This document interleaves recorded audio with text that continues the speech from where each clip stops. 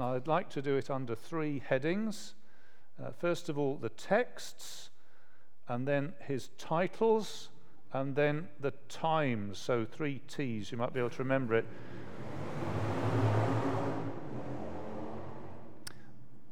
What texts, what sentences in the Bible say the purpose for which Jesus came?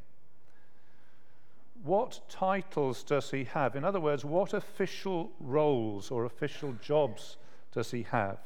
As we have official roles on earth, like police officer, doctor, teacher, does Jesus have similar official jobs?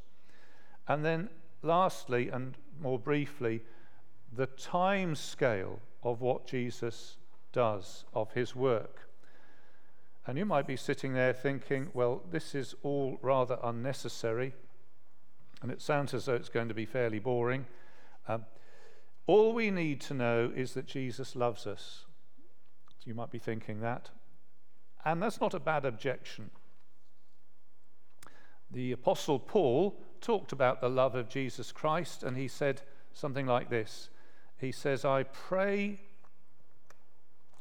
for you that you, he was talking to some Christians who lived in Ephesus, he was talking to the Ephesian Christians, I pray that you, being rooted and grounded in love, may have power to grasp the height and breadth and length and depth of the love of Christ, and to know this love that surpasses knowledge, that you may be filled to the measure of all the fullness of God. And he was saying, I want you to know about the love of God, but he was saying that this is a really big matter, that you need to be rooted and established in love, and that you need power if you're going to grasp what this love is, because it's so big.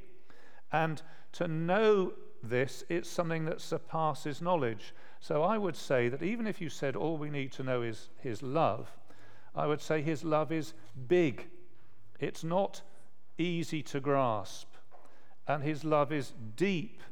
It's not simple. I use the word facile there because that's what I was trying to say. It is simple in a way, but it's not the sort of simple, easy, oh, well, that's obvious sort of simple. And his love is rich.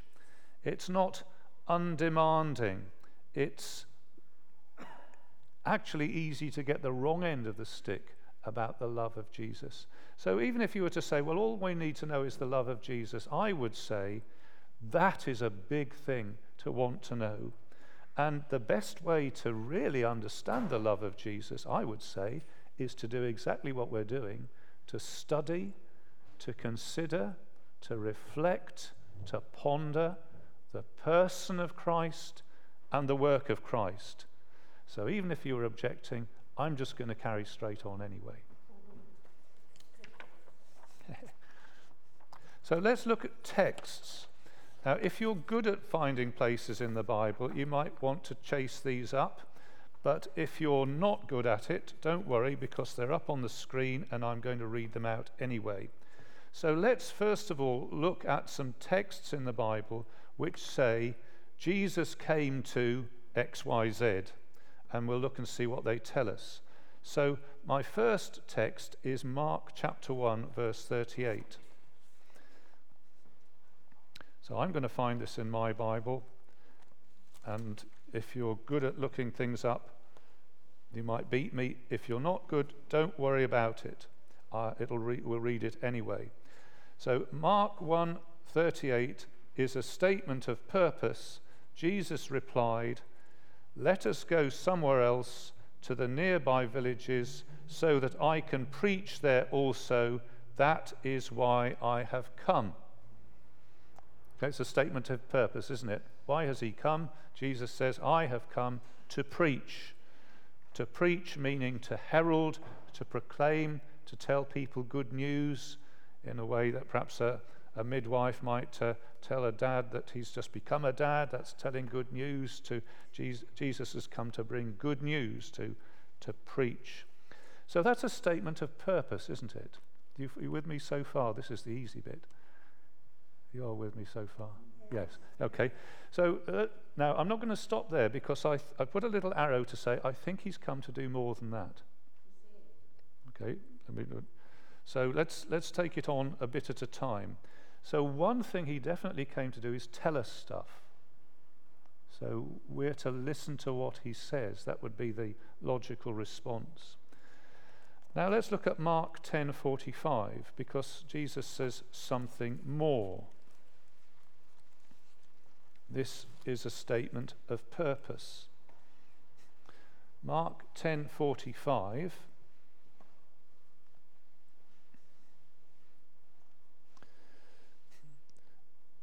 It's in the context of people being jealous of one another. And Jesus says, this is the way I look at things like this, verse 45, "For even the Son of Man did not come to be served, but to serve and to give his life as a ransom for many." Okay, that's a statement of purpose, isn't it? He did not come to be served, but to serve. So Jesus has come to do something for us, to serve us. And the particular thing which you can spot there, the particular service is, it says, to give his life a ransom for many. To give his life a ransom for many. So what does this text tell us? It tells us that he's come to serve us, to serve others, to serve people who actually don't deserve to be served, but that's what he's come to do. And he's come to give his life as a ransom. Now, what's a ransom? A ransom is a huge payment or a huge deed to set people free. To set slaves free, actually, is the usual use of that. And Jesus says that he's come to pay a huge price to set slaves free. And what's the huge price? To give, it says, his life. So here's a statement of purpose. He came to preach, but he came to serve and to give his life as a ransom. He's referring to his death, isn't he? He came to die. It's a very unusual statement, because for most people you would say, what's your purpose in life? Well, it's to live, to earn this, or to get this job, or to have a family, or whatever it is in life. But Jesus is saying, I came actually, and one of the main points was for me to die in a certain way to achieve a certain effect. But I think we could say more than that. Please turn to John's Gospel, chapter 6.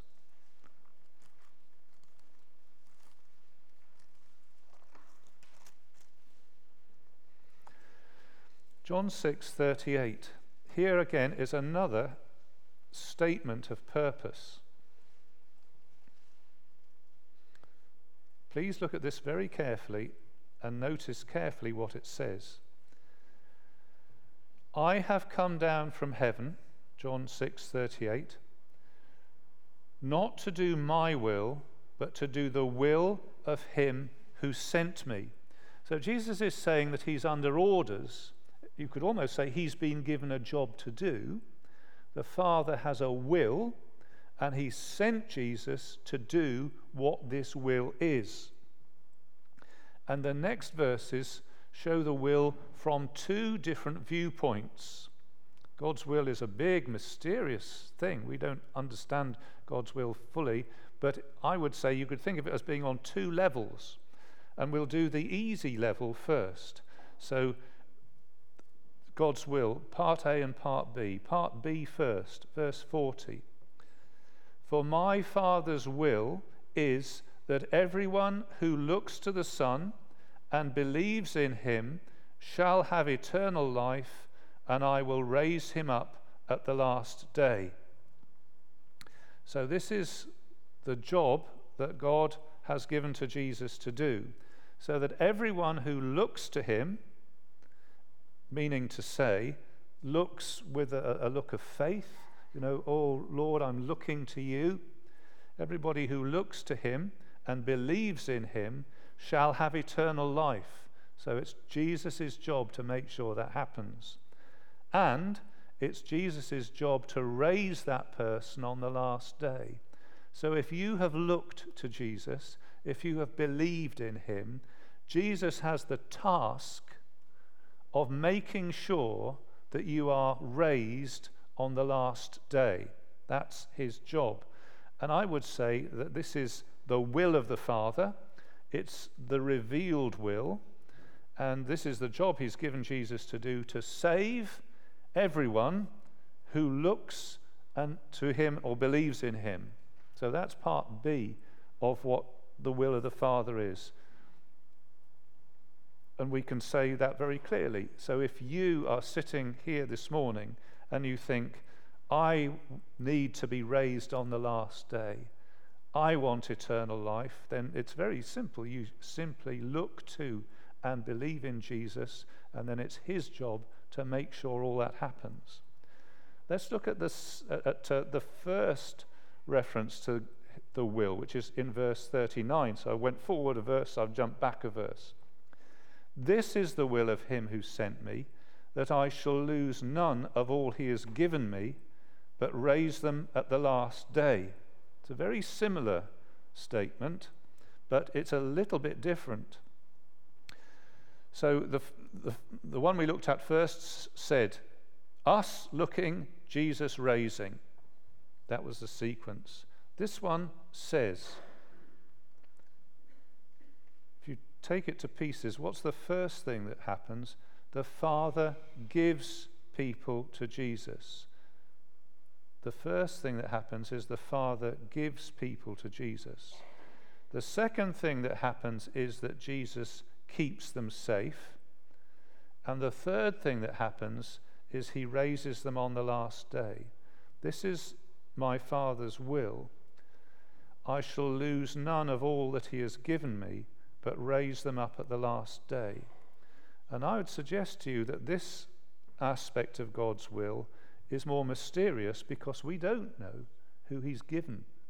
We don't know who the Father has given to Jesus. Jesus knows, but we don't know. There's something hidden about that. The idea that the Father gives, Jesus saves, keeps, and raises them up at the last day, I would say that that is a mysterious hidden will, and that we could say from this that Jesus is tasked by the Father with saving these people. Does that make sense from those verses? But I think we can go further than that. Let's look at some more verses. Let's look at John chapter 10, verse 18, which touches on something that we haven't yet said. John 10:18, where Jesus says in verse 17, the reason my Father loves me is that I lay down my life only to take it up again. No one takes it from me, but I lay it down of my own accord. I have authority to lay it down and authority to take it up again. This command I have received from my Father. So Jesus says, I have received a command from my Father. He said, this is the job I want you to do. This is the work I want you to accomplish. And he this time says it in two parts. To lay down my life and to take it up again. So that's an aspect we haven't noted yet. Not only to make a sacrifice on the cross, but be raised from the dead. So Jesus has been given the command to die and to take his life up again and to rise from the dead. But we can go further. Let's nip back to John chapter 5 and see another task that's been given to Jesus. John 5:22.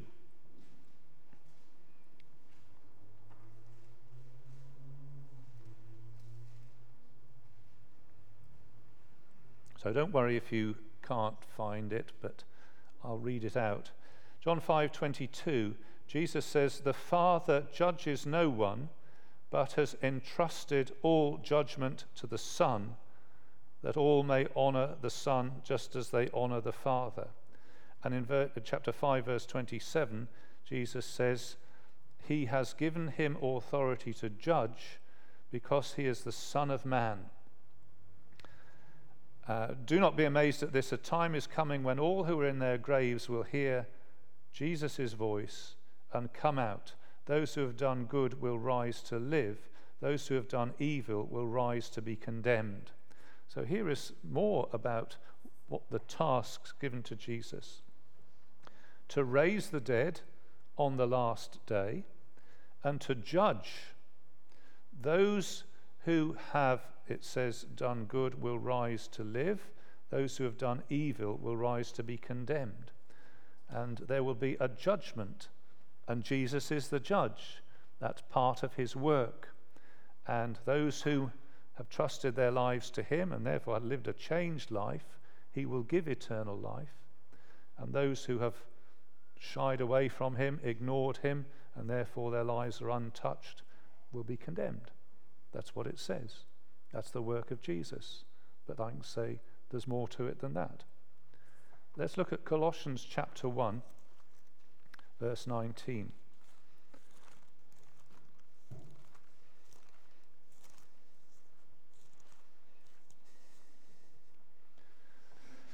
Colossians 1, verse 19. Which is what Aaron read to us. For God was pleased to have all his fullness dwell in him, and through him to reconcile, this is through Jesus, to reconcile to himself all things, whether things on earth or things in heaven, making peace through his blood shed on the cross. This is saying even more, isn't it? Because it is to reconcile, this is the work of Jesus, to reconcile all things on earth and in heaven, making peace by the blood of his cross. So how much is left out? Answer: nothing. This is the work of Jesus Christ as it takes in not only people, but stars, planets, mountains, hills, oceans, spiritual beings, everything that there is in heaven and on earth, which is at the moment in disorder, and to bring it all back in an orderly and harmonious way, to reconcile to himself all things, and to produce an ordered, harmonious cosmos, a new world. And that's what Jesus was achieving by his death on the cross. Can we go further? Well, we could go half a millimeter further by quoting 1 Corinthians 15:24,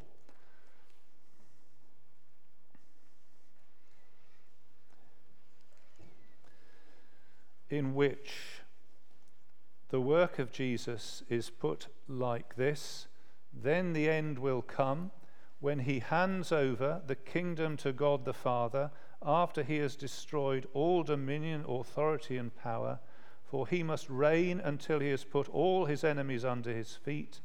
The last enemy to be destroyed is death. Now, when it's for he put everything under his feet, when it says everything has been put under him, it's clear it does not include God himself, who put everything under Christ. When he has done this, the Son himself will be made subject to him who put everything under him, so that God may be all in all. And that is again to state that the work of Jesus Christ is not completed until Jesus has ruled over this world of history and made all things new, cast out all that is evil, and remade a cosmos where everything is put back in order and where God himself is fully and gloriously central.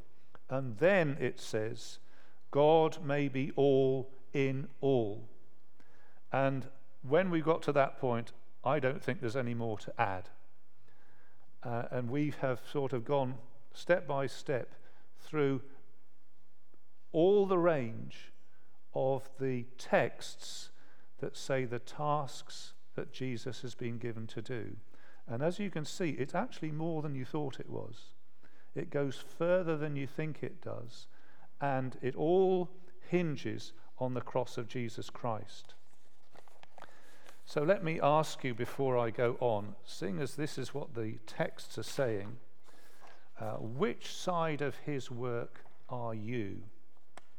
So seeing as Jesus has got this huge work of saving, of preaching, of dying for people, of rising, and in the end of remaking the whole world, is that something that you would say, wow, I'm in on that? He's my Saviour, and if that's what he's doing, I'm totally up for it. Are you aligned with it or not aligned with it? Would you say this morning this comes as a complete shock? I had no idea that Jesus had such large purposes. And to be honest, I'm adrift. I'm not part of that at all. This is going to leave me out. Or is it actually something that you're against? That in a very polite way, you've said to Jesus, I'm actually not interested in your way of doing things. I'm not actually interested in who you are or what you came to do. You just carry on without me, which is really a way of saying I'm actually against you. And I ask you to ponder whether it is a wise choice to set yourself adrift from or against this person with this work and this agenda. Are you, in other words, a glad beneficiary, or are you a baffled bystander? This is the work of Jesus Christ. Let's move on and look at his titles. So that was the texts. Let's look at his official titles. So you know what an official title is. Official title is Prime Minister or Mayor or Chief Surgeon or Neighbourhood Inspector. And you can make a difference between the person and the job. You can make that difference. So the Prime Minister isn't always going to be David Cameron. You might find that a disappointment, or you might find it a relief. But you can differentiate between the name of the person and the job they have to do. And, for example, our neighbourhood inspector used to be Gareth Davis, who came to our men's breakfast once, and it's now Brian McCarthy. So you've got two different people, but they do the same job. Now, are there any official jobs that Jesus is given to do? And if you think about it, well, let's think about it. So I'm going to enlist your help. So here's one. Anybody help on this? Here's a job that Jesus has been given to do. It's G something something D. No. Steady on, Ross. Yes. Good shepherd. I am the good shepherd. And the good shepherd, I didn't do the letters right. The good shepherd has a job to do. I'm the good shepherd and I care for the sheep. Lay down my life for the sheep. Here's another title. That was from John 10. Here's another title. The L something something B of G something D. That's an easy one. And then there's something that follows on after that. Thank you very much, Terry. The Lamb of God who takes away the sin of the world.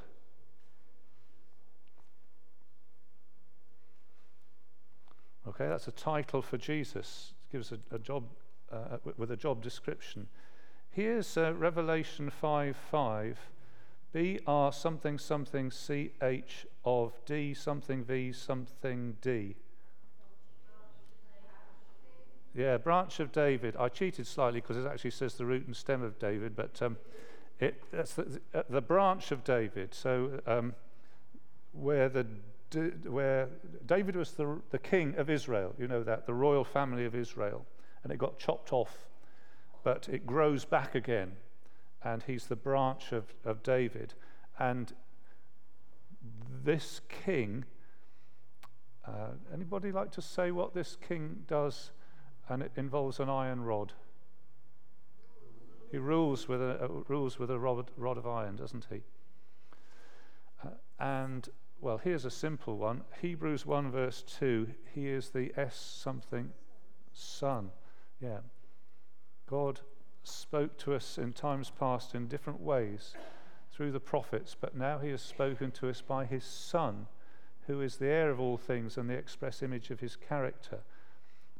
So you might say, well, that's not a role, that's just who he is. That's probably true. Hebrews 8 verse 1 says that Jesus is this person, H-I something something, P something, with a T at the end. Anybody? A high priest. We have such a high priest. Anybody tell us what the job, that part of the job that is referenced there is? We have such a high priest who meets our need, I think it says, doesn't it? Mediator, yep. Yep. He in that section here, he does gifts and sacrifices. So he makes sacrifices, let's put that. John 1:49 is what I quoted at the beginning, what Nathaniel said. You are the King of Israel.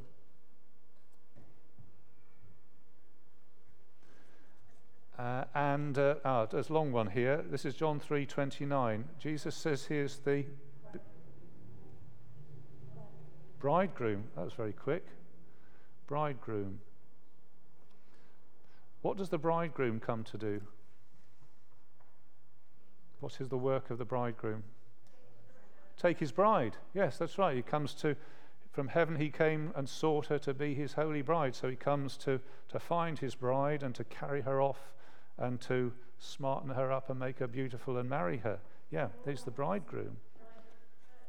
The bride is the church. Yeah. 1:1. He is the Word of God. John 1:1. And in Mark 6:4, he says that he's this because he's not accepted in his hometown. A prophet, and a prophet is never accepted in his hometown. Now, the more you think about it, the more of those titles you could come up with. I mean, I don't know how many I've got there. 8, 10, 12. I put some more down. He's the temple builder. Destroy this temple and I will raise it again in 3 days. He's the pourer out of the Spirit. The one he came to baptize with the Spirit. He's the destroyer of the works of the devil. He came to destroy the works of the devil. We know who you are. You're the Holy One of God. Have you come to destroy us? He's the suffering servant. We esteemed him smitten, stricken by God and afflicted, but he was bruised for our iniquities. He was wounded for our transgressions. He's the suffering servant. Psalm 22, he's just the innocent sufferer who seems to suffer for no reason at all.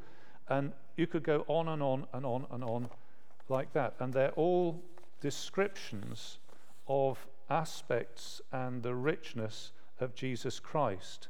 And I know exactly what you're thinking now. I know exactly what you're thinking. You are thinking, here's a picture of you thinking it. There's a picture of you thinking it. You're thinking, aha, you're thinking Munus triplex. That's what you're thinking. Well, you would think that if you were Calvin, or if you're one of the church fathers. So the Munus triplex is Latin for the threefold office of Christ, the threefold official job that he's been given to do. And this is the theory that, you'll remember it because it was in Latin, that you can boil down all the previous multiple titles, you can boil them down to 3. And the 3 that the early church fathers came up with, and at the time of the Reformation, Calvin really went to town on this, is to say you can boil those down to 3: prophet and priest and king. It's not a bad idea. The prophet comes to reveal God and show us his way of salvation, which fits in with what Jesus said, I've come to preach. And a prophet is not accepted in his hometown, and he is the word of God. And the priest is the one who makes sacrifice and provision for sin, so that covers an awful lot of ground there. And the king is the anointed one who comes to subdue. First of all, he subdues us because we're rebellious, and we're like kids having a tantrum that go off all over the place and roll on the floor in Sainsbury's. And Jesus grabs hold of us and sorts us out and subdues us, first of all. And then when we're his people, when we've come to our right mind, he protects us. So in his kingly power, he's our deliverer. And he defends us, which would fit in with the idea of losing none.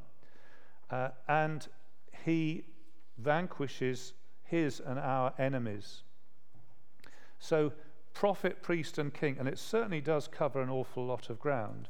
And I would say this about the threefold office of Christ. If you read Reformed theology, you get a huge, this is the way it's treated, so I'm referencing that. Is it taught in the Bible? Well, I'd say pretty much. Pretty much, yes. Jesus is certainly the high priest. He's certainly the king. He's referred to as a prophet with some tweaks on that. Is it a useful idea to help us? Well, I think definitely it is. So if you go away thinking, I never thought of that, Jesus as my prophet, priest, and king, that's worth thinking about, and it is worth thinking about. However, I'm going to say, is it complete and watertight? And I'd say probably not, because where do you put temple builder? Where do you put pourer out of the Spirit? And it does say he's the lamb. So you're going to have to say he's the priest who offers the lamb, who is also himself. So it gets a little bit complicated. And if I was being really critical, I would say it's a little bit over-tidy. And some theologians can take that on, I think, well beyond its sell-by date, really. But it's not, it's worth taking with us, isn't it? Jesus, prophet, priest, and king. But he's not three saviours. It's one work, one salvation, culminating in a new world, a new cosmos for God. And let me just say, we're inclined to think that Jesus' work is all about us. And I have to say, he does more for us than we possibly deserve. And it is totally amazing. But it isn't all about us. It's all about God. And God deserves to have a new world, and God deserves to be put back in his proper place as he should. And that's the work that God has given Jesus to do. And I would say that these titles give us a very rich and deep insight into the work of Christ. And the Hebrews says, consider him. And we could do far worse, couldn't we? Consider him. Think about him. Think about what he's come to do. Think about all those ways it's described. Third point, time. It's important to bring in that there is a time sequence to what Jesus does, did, and will do. The work of Jesus is not all done at once. And please understand me, it's true that his work is now not completely finished. Or I've put not completely done, although the price is paid and the labor is finished. Remember, Jesus said on the cross, accomplished, mission accomplished. So let's look at the time. So I've got a timeline going along here. Let's think of the things that Jesus accomplished step by step. So the first thing that we have, as it sort of affects us, is that he came to earth. And if you want a long name for it, it's the incarnation. He became flesh. And then during his time on earth, he became obedient and he learnt obedience. So he had a period of humbling. And he had a period of suffering, of which the most intense focus was the cross. So the graph, if you like, I've drawn a sort of graph which comes down, down, down, down, and at the cross it goes off the scale, because we may not know, we cannot tell what pain he had to bear, but we believe it was for us. He hung and suffered there. So he came down and his work took that stage. And then, following this, we have the graph going up. So I've made it impossible for me to move the piece of paper to see this properly, so I'll have to do that. There's the resurrection, where Jesus comes alive from the dead. But that's not all. There is the ascension, where Jesus' physical body leaves this part of creation to be in the presence of God. There is his enthronement, at which Jesus pours out the Holy Spirit. Seated at the right hand of God, he now pours out what you see and hear. And he is currently in heaven, ruling during this period of history. And during this period of history, things go ballistic in terms of the gospel. So there's a whoosh of the gospel going out to all the nations, and he's extending his kingdom. And at the end of that period, there will be his coming. And at his coming, he will bring salvation to his people and judgment to those who are not his people. And then there'll be an even bigger whoosh, as all things are made new, and there is a new heaven and a new earth. So you see, there's a time scale here. It doesn't all happen at once. And the time scale and the sequence is important. Jesus himself said to his disciples, because they were disillusioned because it hadn't all happened at once, didn't the Christ have to suffer these things and then enter his glory? That's the way. There's a sequence to it. So we notice that this is a time of grace.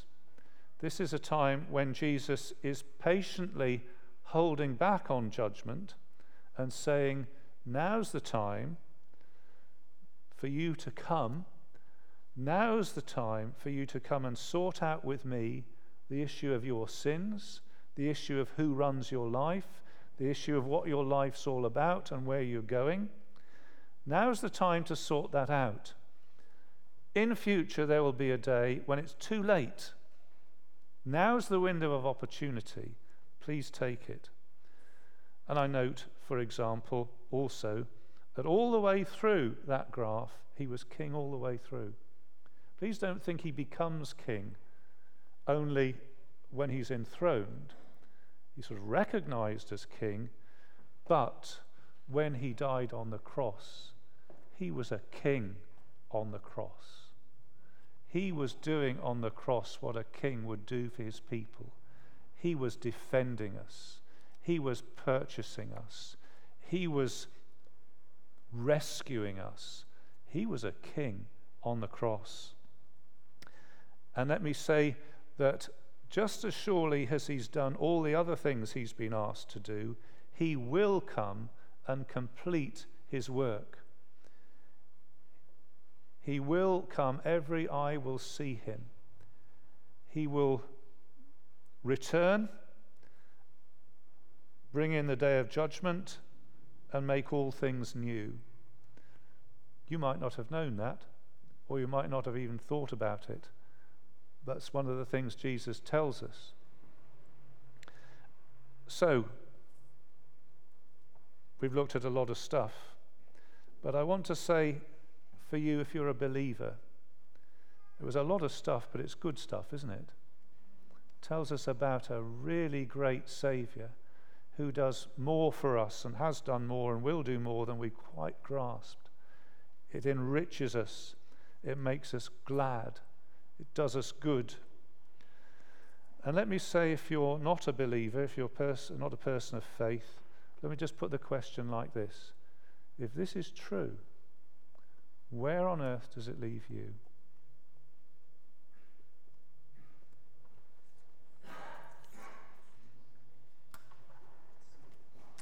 We're going to sing together number 306.